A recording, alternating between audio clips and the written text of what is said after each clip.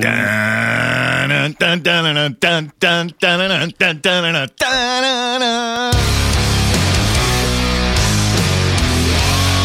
listening to Halford and Bruff.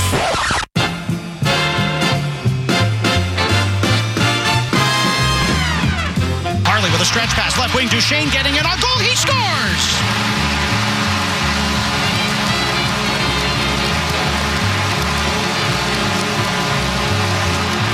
Matt Duchesne wins it for the Stars with 9.2 seconds remaining in overtime after Pedersen and Joshua couldn't convert a 2-on-0. Here they get themselves rolling. Skinner scores! Speaking of rolling, they are rolling. It's across. Ryan Johnson able to keep it in. Kyle Pozo unable to knock it down. He does scores!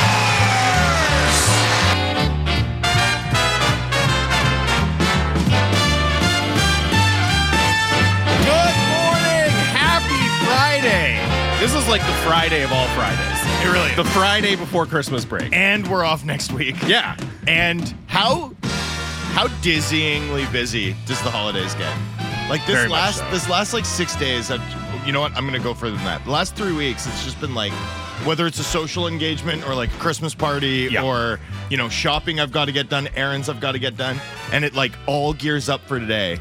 We sit down in like mid-November and are like plan out our December weekends. And it's booked. Fill up. And by the end, by we sit down, we're like, okay, we got to do this with these people and this and this and this. And then it's like, okay, and now we know what we're doing every Saturday and Sunday until Christmas. It's wild how quickly it fills up. Although working in sports media, like every year the NHL schedule comes out in June and I'm like, I know where I'm going to be through mid-April. And this year, apparently, I don't actually know where I'm going to be through mid-May. Let's go. We don't know. But yeah, I mean, you're used to that. It's still a lot. Oh, yeah. It's Halford and Bruff here, Sportsnet 650. Jamie Dodd, Thomas Drance filling in for Halford and Bruff. The official automotive sponsor of Halford and Bruff is the Dilawri family of Acura dealers. Experience the Dilawri difference today. Visit your nearest Dilawri Acura dealer today. We are coming to you live from the Kintec studio. Kintec, Canada's favorite orthotics provider, powered by thousands of 5-star Google reviews. Sore feet? What are you waiting for? 650 is the Dunbar Lumber text line.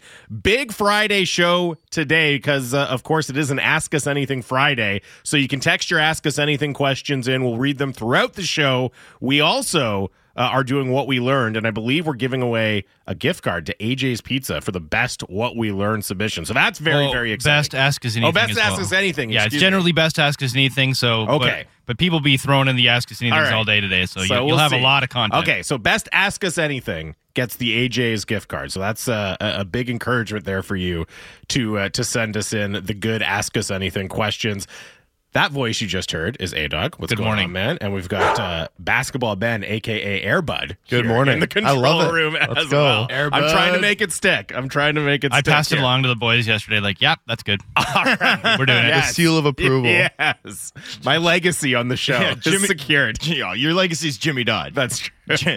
Jimmy Dodd. The Adventures of Jimmy Dodd and Airbud. Yeah, that's right. What a movie.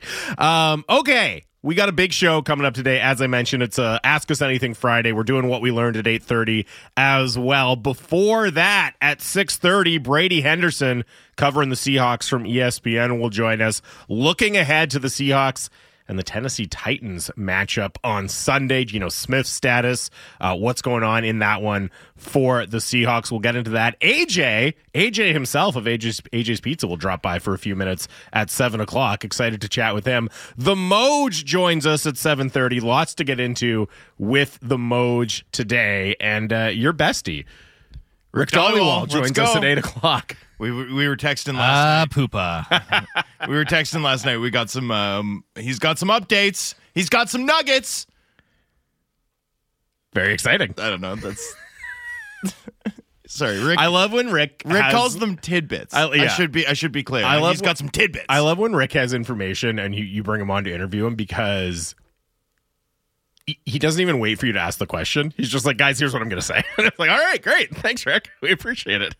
I want to say this. Like, all right. Well, he sent me some details about what he wanted to be asked, but maybe we will as a Christmas joke, just like ask him relevant poopah and see where he ask lands. him everything other than that. Yeah, Rick, give us your Christmas movie power ranking, please. Let's see how. No, it'd be about the Canucks. But you brought up one thing specifically that he wants to talk about before we came on the air. Let's just ask about everything other than that and see how long we can get Rick before he just like has to get it. No, you know what? The problem. Like you should do that another show with another host. But with me, that's going to descend into argument. That's true. And mostly just because that's what me and Dollywall do. It's sport. Yeah, that's true. Yeah. All right. So that's the show today. Before we do all that, let's start by telling everybody what happened. Hey, did you guys see the game last night? No. What happened? I missed all the action because I was... We know how busy your life can be. What happened? Missed that? You missed that? What happened? What happened is brought to you by the BC Construction Safety Alliance, making safety simpler by giving construction companies the best in tools, resources, and safety training. Visit bccsa.ca. And of course, we will start with the Vancouver Canucks wrapped up their road trip with a 4-3 overtime loss to the Dallas Stars. Canucks took the lead late in the third on a Connor Garland goal as that third line continues to be absolutely on fire. They scored earlier in the game too. Thomas Harley scores to tie it up, and then, as you heard in the intro, Matt Duchene wins it with 10 seconds left in overtime after Elias Pettersson and Dakota Joshua were stopped on a 2-on-0 in the 3-on-3 overtime period. So the Canucks lose in overtime to the Stars, but they end the road trip 6 of 8 points, and points now in 8 straight games as they come home to play the San Jose Sharks for their final game on Saturday before the Christmas break. Hey, guys. The Canucks are first place in the NHL. Do you want to do it now, Drance? In the NHL. Andy, you're the first place producer at Sportsnet. What are we gonna unfactually declare a bunch of other stuff first place? Wow. All that matters is what the standings say. Andy. All that matters is what the standings say. The standings mean nothing. Well, but they say the Canucks are first. But what impact does it have, Andy? It's just nice to say. Because I can't believe it. Okay. I did screenshot it this morning. But like, why you got to poop on me? Well, no, you know what? I've actually long had an annoyance with the mid-season screenshot. You know this. I've talked about it before. Mm-hmm. I think it's for fans of bad teams. Even if it only lasts one game, Drance, can't you agree, though, Drance? Like, yeah, exactly. Can't you agree that looking at it for one game, sure, it may change today. Looking at it for one game, you're like, oh my goodness, the Canucks are at the very top. You think you're going to make my heart grow 4 sizes this holiday season, Andy? No! I would like to. No, look. It would have to be more like 12 or 13 sizes. Look, listen. Excellent road trip. Spirited performance last night, and that's me being positive because I thought they got speed bagged, but I'm going to do everyone... I wish sports happiness for everyone this Christmas holiday season, so I'm going to be tactful about the Canucks performance. Spirited! It was a spirited Canucks performance. They are first in the Pacific. They are first in the West.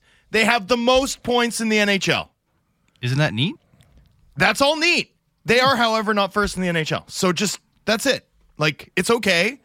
I'm someone who's rigid and like to be factual, and that's where it is. They are first in the Western Conference, though. They're first in the Pacific, too. Yeah. Well, it's amazing. I mean, if they're first in the West, then you're first in the Pacific. Oh, thanks, Jamie. I'm just saying. No, you know what? I appreciate it. I'm just saying. I included that they were first in the Pacific in my statement. Being first in the Pacific is honestly more impressive than being first in the West in some ways because the Pacific's where all the dogs are. Yeah, it's true. Airbud, A-Dog, the number one, the first place team in the producer's studio, A-Dog and Airbud. That's what the standings say. That's what the standings say. That's right. I will not dispute them. I don't even know what the other columns in the producer standings would be. I have no idea how you would even rank this. I don't know what the everything would be made up criteria would be. Honestly, this all like if you dig down deep enough, which we definitely shouldn't do because we should talk about like the Utah Jazz and the Toronto Maple Leafs getting bludgeoned and stuff. But if you dig down deep enough, this all dovetails with like a wider frustration I have about the NHL, like in terms of the standings being broken, in terms of the NHL having a marketing page that lets fans of like completely dead teams go and be like, oh, my Calgary Flames are 5 points out. And it's like they've got a 474 point percentage. They're dead in the water, you know? Because we had the point percentage debate during the Boudreaux bump. Yep. I was insisting on it then, and people got mad at me too. Sorry, Drancer, explain this to me. So the Canucks, the standings say they're first in the league. Why are they not? Is it points percentage? Yes. But the standings say they're first. It's because they have the most wins. No, the NHL marketing page says they're first. But like if you look on like the Score app or whatever app you choose to use for standings, they sit atop. They're number one currently. But that has zero impact on anything, Andy. It's a marketing device used to make fans of bad teams feel like they have a shot, even though the NHL standings are fundamentally broken and prevent teams from actually catching up. And this is sort of where you get into it. In a world with 3-point games, the Canucks have so many regulation wins that they'd actually be first in the NHL and like clear by a fair bit. But the NHL's use of a marketing page, which the league itself doesn't respect, permits fans of bad teams to pretend that their team's in first 5 games into the season, or fans of good teams to say they're in first 30 games into the season, whatever. But it also makes the fans of actual like striver teams feel closer. It's a marketing page that the league itself doesn't respect because the only in-season stakes to this are determined by point percentage. But the last time the Canucks were first in the West this deep into a season was over a decade ago. Wow, that's amazing. That's amazing. Right. That should be the talking point. But that's why it's amazing. That's amazing. Right. That's why I screenshotted it. Excellent. Well, yeah. So what position are they in the league then? But you just said first in the West. Right. So they are first in the West. We agree. What are they in the league? Who's ahead of them? They would be third by points Boston percentage. and New York are ahead of them. And that's okay. Like, that's amazing. Those are good teams. We don't need to lie or play the NHL's game to appreciate it. That's it. And I think for me, the thing is the Western Conference. A-Dog got us way off. I didn't want to do this. I know. I was going to say, I think we're going to have to, here's what we're going to do. This is it. This is all the points percentage talk. Oh, no. Oh, gosh. No, we can't do it now and later in the show. I'm going to tell you right now, Jamie, if they keep playing the way they did on this road trip, it's not going to be a topic for much longer. I mean for this show. I don't mean never again in other shows. Oh, yeah, I mean for it's Christmas today. cheer. Sure. I'll put a lid on it for today. Yeah. I actually didn't even want to do it at all. A-Dog. I know. A-Dog poked me. I'm here to stir the pot. Yeah, you did it. I caused chaos. Hey, you know what? Me too. But this is it. We got it out of the way. No. Good bit by you. But here's the thing. People were going to text in about it, so it was going to come up at some point. That was inevitable. It was. We could have ignored it. Yeah, it was good. Trust me, it was going to come up. We got it out of the way. We did it. We can all agree they're in first place in the Western Conference, and that's very exciting. Very exciting. And I think it is legitimately exciting. And the Western Conference is the more relevant one anyways, because it impacts who they're going to play in the first round of the playoffs. Like that's the exciting thing to really track. And because no one cares about the President's Trophy. Yeah. Apparently. And like, no, it's literally seen as like a liability. Yeah. You win the President's Trophy and everyone's like, ooh, yeah, you're doomed. Tough break for them. It's the worst award to win ever. We'll get more into the ins and outs and the nuts and bolts of the Canucks performance in Dallas in the whiteboard coming up at 7:00. But lots happening around sports yesterday. Let's just run through some of the other interesting scores from the NHL. The Buffalo Sabres running up the score. 9-3 against the Leafs. Ilya Samsonov gets the hook, and he looks absolutely toasted, lost. Roasted, washed. Yeah, absolutely done as an option for the Leafs right now. There's a pretty popular take in Toronto that's like, thank God we took him to arbitration. Right? Mm-hmm. Because then they didn't commit to him long term, and now the fact that he's struggling so much isn't a problem. But you can't take a goalie to arbitration. You get between his ears. He's been terrible all year. Like, you really, especially with goalies, you have to make the decision to not qualify or to believe in. Mm-hmm. You can't take a goalie to arbitration and have them hear you say bad stuff about their work ethic and impact on the team. Come on. That's on them. They did it to themselves.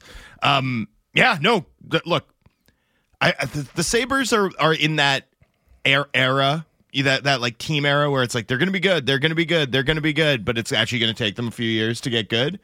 But when they get going on all cylinders, man, they have the offensive upside. The offensive upside is incredible. The team game is not there, and there's been a ton of frustration in Buffalo. Rightfully so. Rightfully so. Very, very rightfully so about it. But they don't lack for guys who can put the puck in the net. The gap between raw talent and results, I think they're the team with the widest gap at the moment. Maybe you can say the New Jersey Devils, who we should also talk about. Yeah, because they lose 6-3 to the Oilers. With the first of all, Connor McDavid wearing pride tape during warm-up at another team's pride event. Kudos, tip of the cap.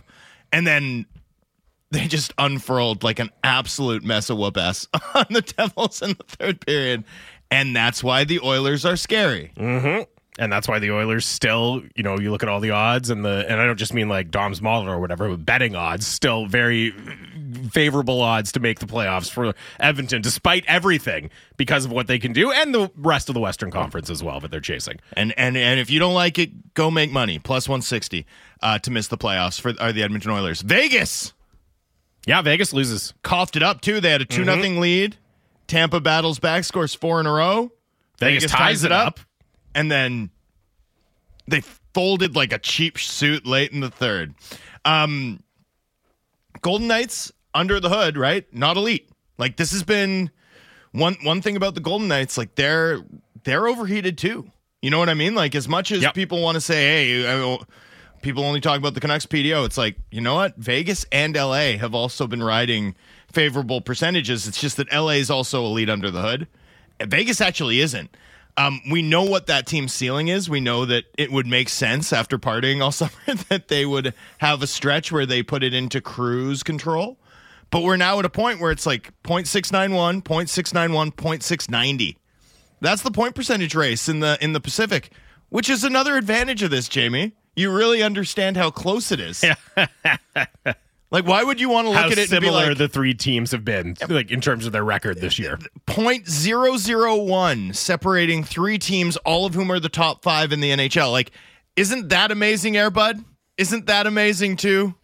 Yes. let's screenshot that, too.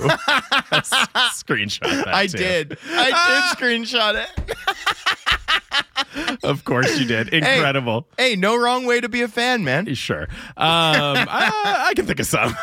What do you mean? No. Well, I don't want to go into them, but like I can imagine bad ways to be a fan. I don't want to bring the mood down.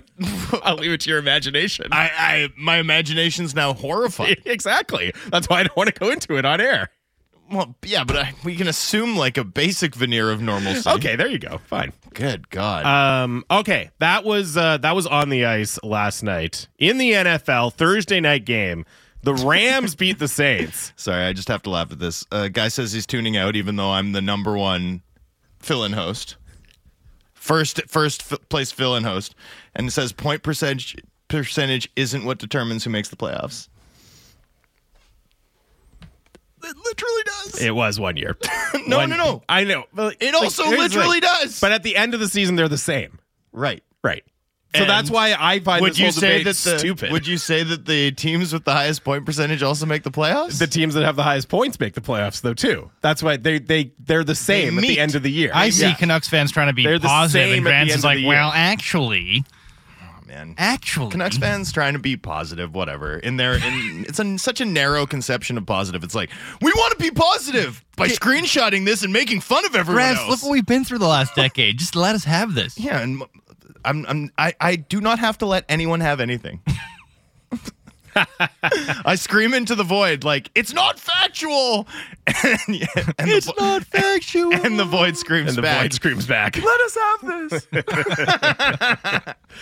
Rams beat the Saints 30-22. And obviously the biggest takeaway from this one is that I did leave Puka Nacua in my starting lineup and kept Kristolave on my bench. So I ignored your advice. Yep. And I was rewarded for it. It was not a massive spread. I think it was 10 points. Yeah. Which, in the playoffs semifinals, it's big. Important. It's big. Important. I mean, Nacua went nuke, right? I mean, there's a real chance that he's the wide receiver 1, frankly. It's going to take someone like 2 touchdowns to match that. But like Olave's probably going to have been a top 8 play. And really the difference is that Cooper Kupp dropped a end zone. Well, he dropped 2, but he dropped an end zone catch, and then they went to Puka on the next play. That's fantasy football, man. It sure is. Yeah. They were both good plays. I hope you started them both.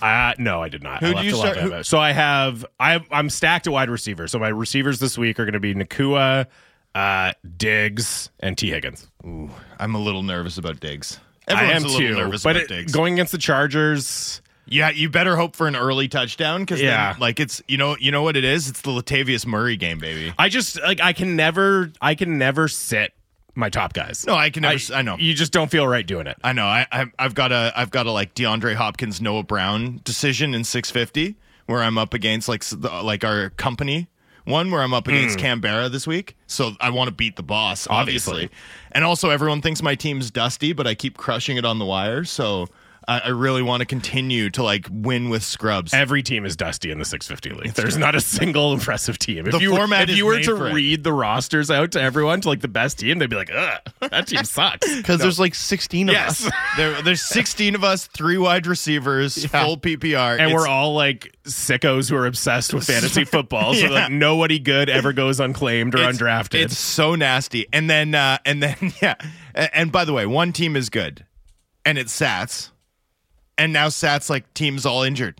It's incredible. Yeah. It's wild stuff. Okay, and the other thing I wanted to get into, because I actually think this was the most important, the biggest... Are we moving on from the NFL? Just Yes. like noting fantasy football and moving on? Yes. Because, I mean, whatever. I don't know. This is the biggest story. Yeah. Ben knows where I'm going. Oh, okay, yeah. The biggest story in sports, the Detroit Pistons lost their 25th straight game, one away now from tying the NBA record for most consecutive losses in a single season. They lose 119 to 111 against the Jazz. They did have it to within 4 points with a few minutes left. Here's the thing, though. Utah's not a good team. I think they're like 11-18 right now. And they were playing on the second half of a back-to-back. We're resting 4 rotation players in this game because they're on the second half of a back-to-back. Still get the job done. Pistons have not won since October. They were 2-1. They are now 2-26, and they have a home and home set with the Brooklyn Nets, who are not a great team, but they're like 500-ish. Yeah. So still way better than Detroit. and then like the Celtics, the Raptors, yeah, and the Rockets. Yeah. Oh yeah, this could go on. So this could hit 30. And the thing that strikes me is one of the teams that holds the record is like the Process Sixers. The first year where Sam Hinkie came in and just stripped the roster down to the studs. The Michael Yes, Carter-Williams exactly. 76ers. Yeah, let's go. And it's like, okay, that team, everyone knew what the score was. Everyone knew they're going to lose a lot of games because they want to lose a lot of games. This team has the highest paid coach in the league. This team, I don't think people were picking them to make the playoffs, but I don't think anyone was like, oh, this is going to be I don't think people expect it to be like a dire season for the Detroit Pistons. This is just, this is an experienced coach. He took a team to the finals not that long ago. I expected it to be a dire season once they hired Monty Williams. Personally, not a fan. Neither am I. No. But like, I'm a big Jaden Ivey guy. Jaden Ivey's been playing like 5 minutes a game, 15 minutes a game. Like, they finally had his usage tick up, but first they destroyed his confidence. Losing Duran, who was off to a really good start, I feel like that's a big subplot here, you know? Big loss in my fantasy, too. Yeah, me too. The worst. I almost swore on air. That's how big a loss it is. So I think those factors are part of it, but I also think, they just suck. They just flat out suck. Last night, though, I think Vegas was prepared for the streak to end because the Pistons were favored, right? I think partly Markin and Clarkson and company. Yeah, well, you look at it, they're on the second half of back-to-back, the Jazz. They're 3-13. So coming into last night, they were 2-13 on the road. Yeah. Right? They're sitting a bunch of guys. Like, this is the spot on the schedule you look at and you circle for Detroit to get off this streak. But I looked at the roster and, they've got my guy Agbaji. They've got Walker Kessler still in. Like, Kelly Olynyk, obviously national hero. Certainly British Columbian hero. Mm-hmm. Like, they've got a ton of ballers, and the Jazz won a lot last year. Like, they were almost too good for their own good last season. Like, I think they're well coached. I think they're kind of a sharp team. And then the game starts and the Pistons shot 86% on their first 18 shots. They were up 32 to 24. Like, they had a big early lead. And I was able to buy the Utah Jazz money line plus 160, baby. Let's go. You know that scene in The Last Dance where Judd Bushler's like, I'm looking at the schedule and I'm like, we might not lose the game for 3 months. Yeah. I'm looking at the schedule for the Pistons and I'm like, I don't know what game you're going to win. I know. Don't they have the Wizards in January at some point, and the Wizards are like a total joke? They've got the Wizards Spurs, won last night. January 10th. The Wizards won last night. Yeah, imagine. Jeremy I Grant always missed think a shot at the buzzer. Cost me a lot of money. I always think now in sports radio terms. So imagine, and look, the Detroit Lions are doing really well, so that gives the Pistons some cover in Detroit, right? But imagine if the Canucks had lost 25 straight games. You know what I mean? Like what Would there be a banner? What our shows would There be would like, be a banner. What the text message inbox would be like. You know what I mean? What the Twitter conversation would be like. It would be kind of amazing to go through that. It would with any be team. something. It'd be hilarious. It would be something. I don't know if I'd want to do it more than once, No, but doing no, it one you time certainly would be wouldn't. an experience. You certainly wouldn't want to. I have no desire to do that. I'm telling you right now, I have no desire to do that. I'd be standing here on the radio. I'd be like, well, they're not actually playing as bad as their record. Their PDO is really killing them. And they're not the worst team of all time. If you look at point percentage, people would be so mad at me. Yeah. I would be mad at you. Yeah. You'd be like, Trans Canucks fans are mad. Let them have this. Anyway, shout out to the Detroit Pistons fans out there who just saw their team lose a 25th straight game. And I would reply Unreal. through my Rorschach mask. No. All right, we'll take a break. Brady Henderson from ESPN joins us next to chat about the Seahawks. We'll read some Ask Us Anything questions coming in. Keep yours coming in. We're giving away an AJ's Pizza gift card later on in the show for the best Ask Us Anything submission. It is Halford and Brough, Sportsnet 650. Everything Canucks before and after the games. Canucks Central with Dan Riccio and Satyar Shah. Subscribe and download the show on Apple, Spotify, or wherever you get your podcasts.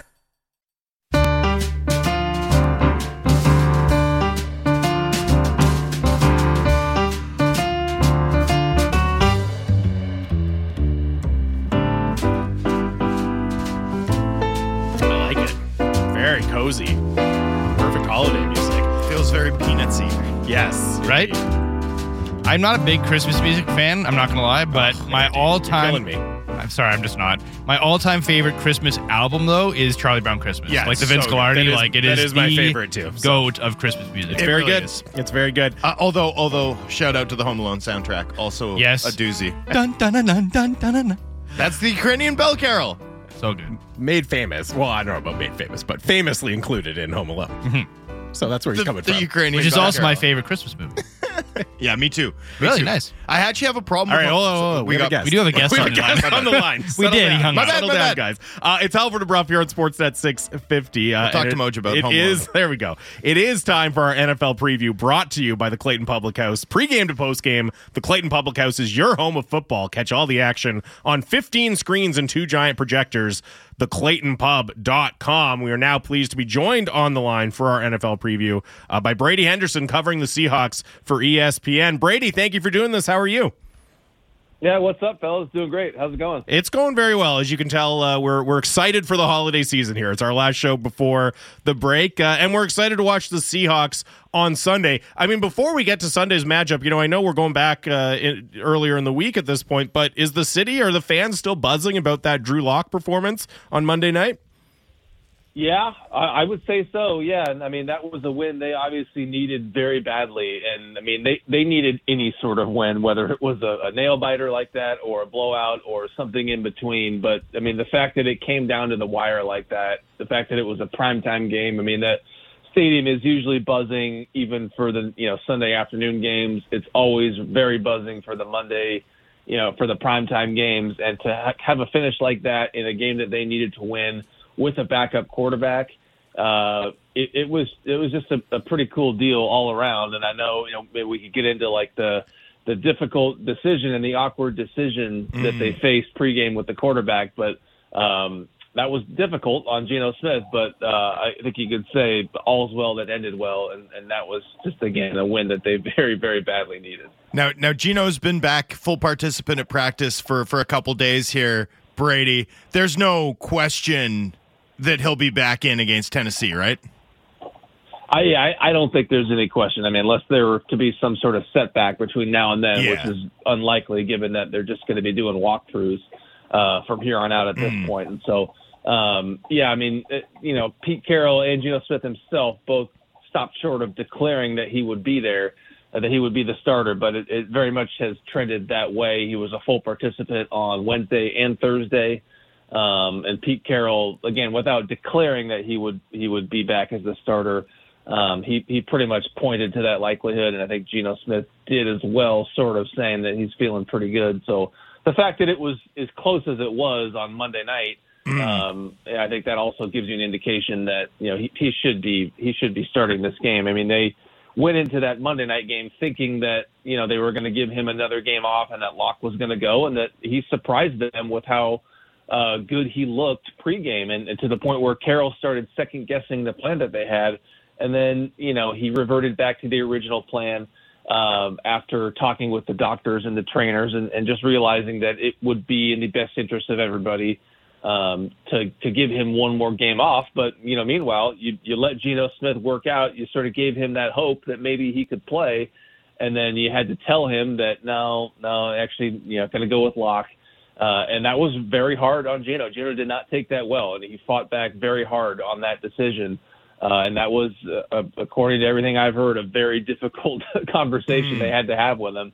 And then to Geno's credit, he flipped the switch and he turned into, teammate and supporter, and you saw him on the sideline. Yeah, doing the backpack, losing his mind. Doing the celebration and everything. So I think you got to give Geno Smith credit for how he handled a very difficult situation and how he sort of flipped that switch mentally. And look, as difficult as it was pregame to have that conversation, look, you bought him another week of rest.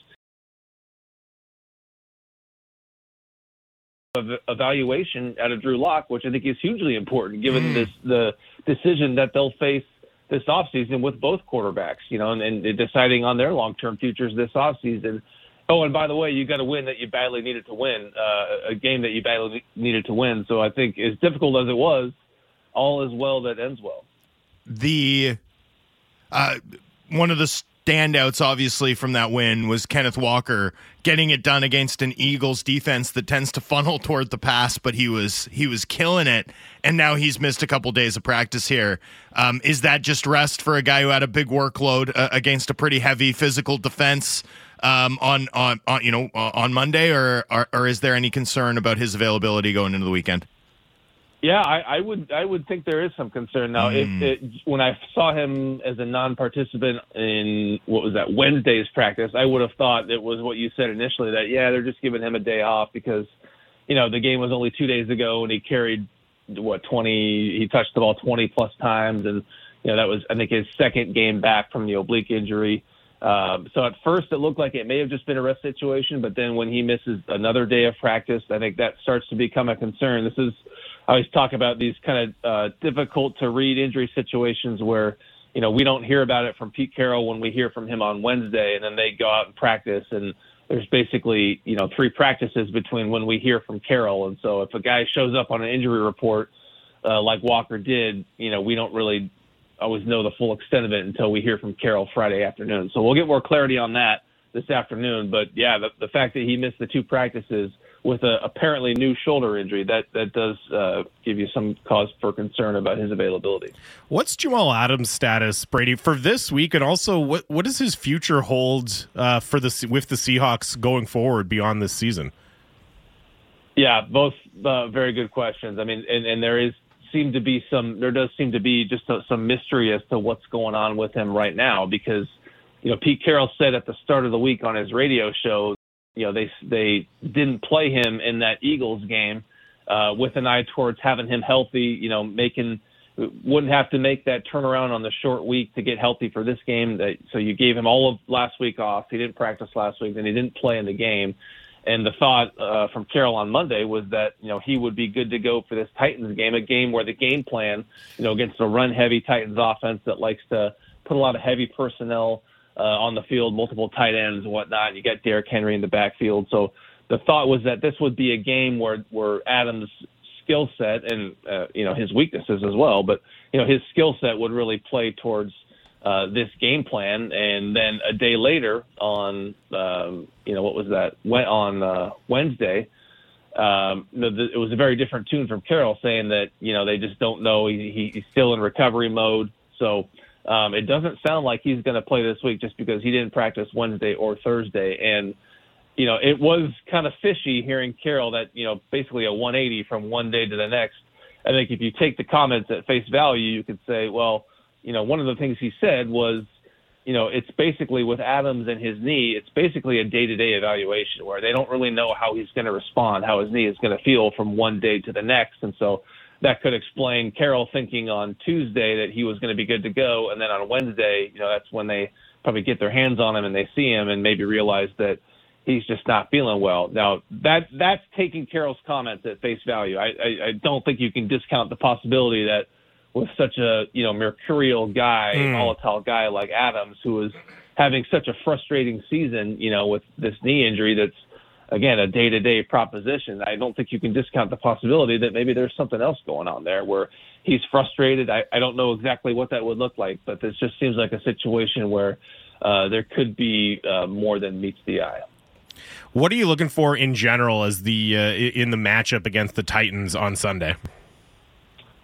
Yeah, I think what's interesting is that this is such a different defensive style game for Seattle compared to last week. And last week, nickel for, I think, all nickel and or dime for all of, I think, 6 plays. So that's why you saw Artie Burns play, 61 of 69 defensive snaps with Devin Witherspoon not playing.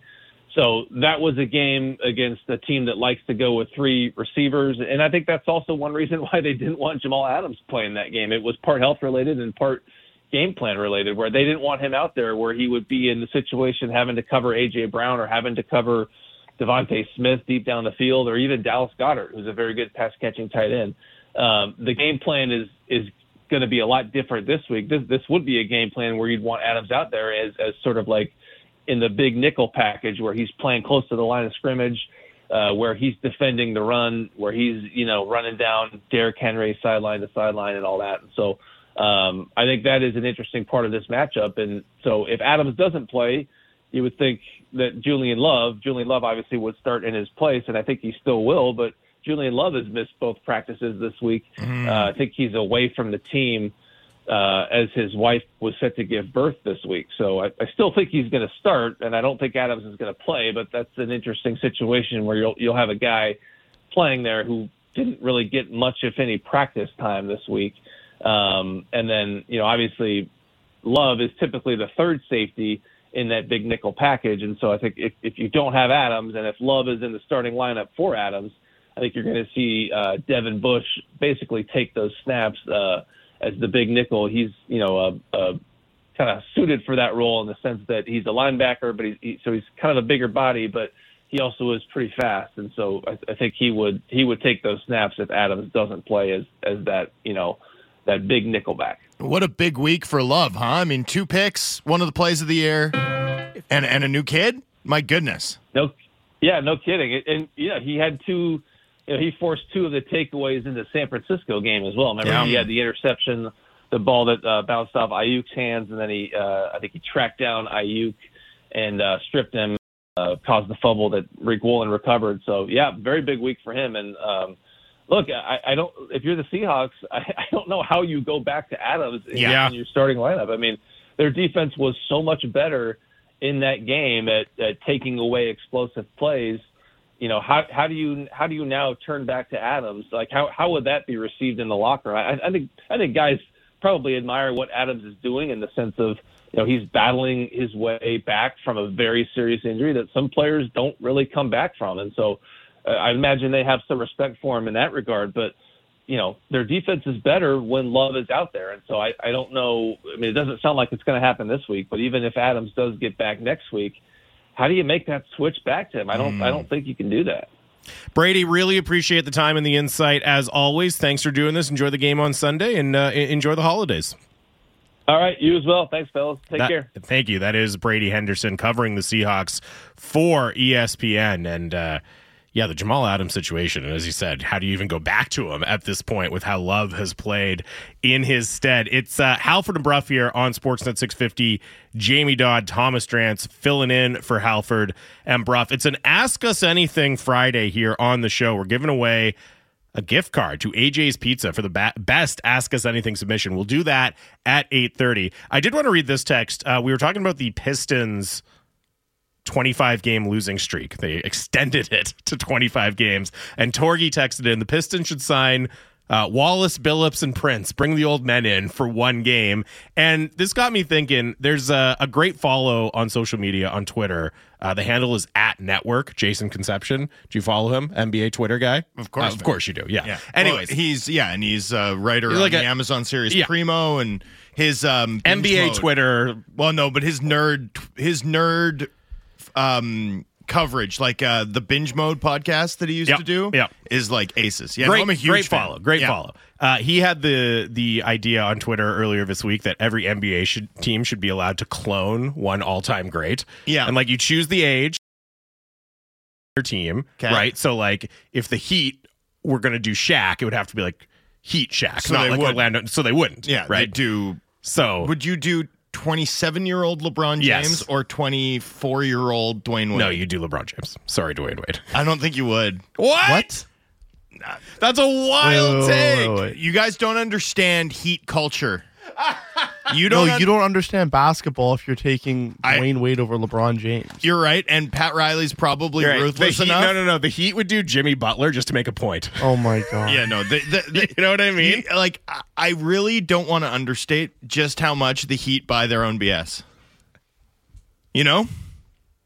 Yeah, no, Ben, I'm annoyed too.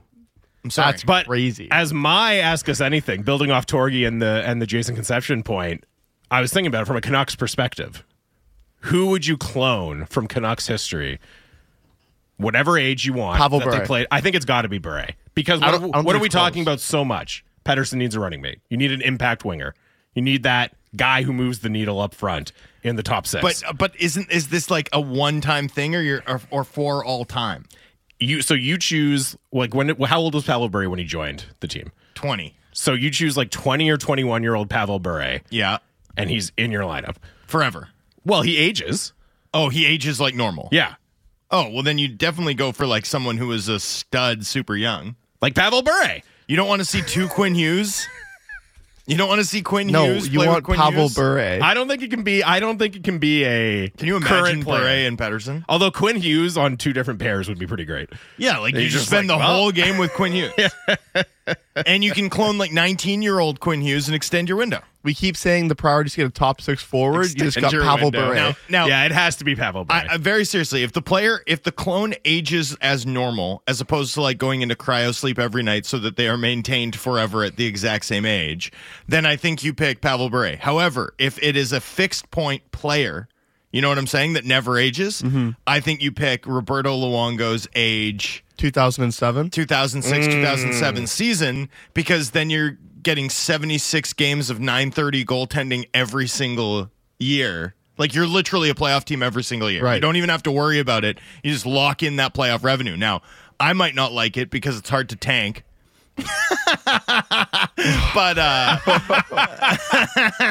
but you know, if your goal and the Canucks goal is, right, to be like, we have a chance every single year, no matter how good or bad the team in front of us is.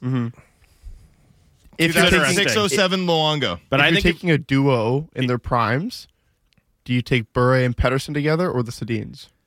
oh boy. I mean, But the problem is the Sedin's primes weren't great. 2010. well, Like the Art Ross they weren't era. long necessarily, but like the peak, like I mean, he won the Hart Trophy. Sorry, their peak was amazing, but it was post prime. They hit their peak statistical seasons after their primes were over. I'm saying, you know, when you say their prime, I'm looking 22 to 26. Well, that wasn't when the Twins were the best players in the league for a stretch. That happened later on. Right. So if you're telling me like prime years, I take Bure, Luongo. But if you're saying peak seasons, I still take Bure and Luongo. It's close, but I give you Bure and Pedersen. Bure and Pedersen. Bure and Pedersen together sorry. would Now just the question, be ludicrous. the question though then I is, take the Twins. The question is the chemistry, though, right? Because the Twins have the built-in chemistry, obviously, and I would still clone Bure, but we don't know how he would fit with Elias Pettersson. Oh, we know. I think I we have an know idea. what would happen. They'd be fine. That would be pretty sick. They'd figure it out. I mean, yeah, I don't know. Like That's funny because I was trying to think of like, okay, You'd basically be legitimate putting McDavid on options his other line. than Bure, and I'm trying to think of like the thing is the team doesn't have enough good defensemen in its history. You know what I mean? Because like, oh, I'd love to clone somebody to pair with Quinn Hughes. It's like, There's no what am I going to do? Sammy Adrian Salo? Aucoin. Yeah, I was gonna say Sammy Salo. You know what I mean? And no disrespect to Sammy Salo, great player. I'll be honest with you. 28-year-old Sammy Salo, he's awesome. On a pair with Quinn Hughes. Sick. Yeah. I don't know why. I hadn't thought of it, and I think it's ridiculous. But now that you've said it, I'm like, I really want to see that. Or Matthias Oland. I was gonna say Olin too. Yeah. We get the lefty and the lefty. Talkett doesn't like that. Matthias No. Salo. Salo all day. What are you talking about? Obviously, can we also put in some bionic limbs and stuff for injury prevention reasons? I don't know if we have the technology has that. Yeah, the $1 million version, the $1 million man version of Sammy Salo. That's what I want. Because that's the question with Pavel Bure too, right? Injuries. That's later true. On in well, his and Canucks tenure. another texter pointed out, would he just leave, asked to be traded again? Would that be a risk we'd have to run? I think would the no, clone of Bure because- have the same thoughts of the city? Because I as think Bure if did? you can learn from past mistakes in this scenario, right? Because you're cloning Bure. Imagine the clone wants out too. You're like, See, "Damn it." really, you have to clone him and send what's the story about the picking him up at the airport, right? So you have to clone him early so you avoid that scenario. So he hasn't had that experience already. He went to California because he defected, right? And was basically left there on his own devices with Valerie, his dad, some trainers, and then the organization, the first extension they offered him, they agree on the terms of the contract, and then it's in Canadian dollars. So you'd avoid some of the pitfalls that this organization bumped into with Bure in his first go around, I think, partly because the NHL is just far more professionalized. The idea of having an agreement hammered out and then it's psych, it's in CAD.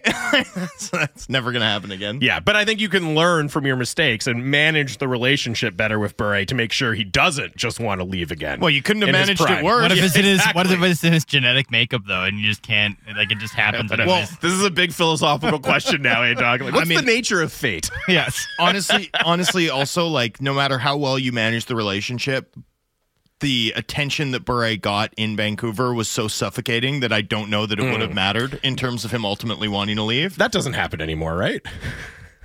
No, Canucks fans are much more sane now than they were 30 years With ago. social media, it would be way better. Yeah. Oh, wait. We're all calm and collected.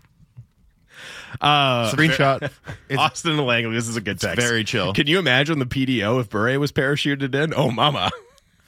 That's true. Ryan texts in, and this name did pop up to me, but he says, it's Prime Bertuzzi. That guy in this league would be unstoppable. Now, the problem with Todd Bertuzzi is by the time he had his real breakout year, he was 26. So I agree in terms of skill set, but he only really had 2 absolute peak seasons Apex where he was seasons, dominant, right? So you're getting a very short, whereas you look at Bure after he left, and in this scenario, we're saying you can keep him, potentially. You can at least try to keep him. You can negotiate that contract. He continued to have absolute stud seasons. Bertuzzi, it was 2 years of dominance. If you thought like this was your year, you know what I mean? Do I get to airdrop Prime Bertuzzi, 26, 27-year-old Bertuzzi, onto a team with Rick Tocchet? That's what you're telling me? I'm going to airdrop Bertuzzi onto a team with a coach who's actually going to make Todd Bertuzzi back check? That's pretty interesting. I mean, I'm here for the fireworks. In terms of peak skill You don't sets. choose Bertuzzi over Bure, though. You don't for the hockey. You do For the plot. the drama. For the plot. Yeah. Are you kidding me? Do you think we'd get I'm tired of answering questions about Bert from Rick Tocchet? No. But I think you might have a blow the zone competition between JT Miller and Todd Bertuzzi that would be one for the ages. Oh boy. Somebody else brings up Prime Hamhuis. I don't know. You take him over Oland though. I mean, Hamhuis is awesome. Player. Hamhuis had a 2-year run as probably the best 2-way defenseman. Yeah, I think it's got to be Bure. I mean, although we do for the sake of completeness, I think somebody pointed out that Prime Marcus Naslund is getting very disrespected. Very disrespected. He is. It's just not the peak. He's a great player, not the peak of Bure though. I know if you look at league scoring, that's where you're going, right? You could argue that Naslund's 3-year run he actually hit higher highs than Bure did, frankly. And in fact, I think that's compelling. The 3-year run is sort of right before the lockout is basically like Nikita Kucherov You know, like, I mean, that's basically what you're talking about. The best offensive winger in the game by a lot. Okay, we got to take a break. Keep sending your Ask Us Anythings in. AJ from AJ's Pizza joins us next. Plus, we'll do the whiteboard here on Halford and Bruff, Sportsnet 650.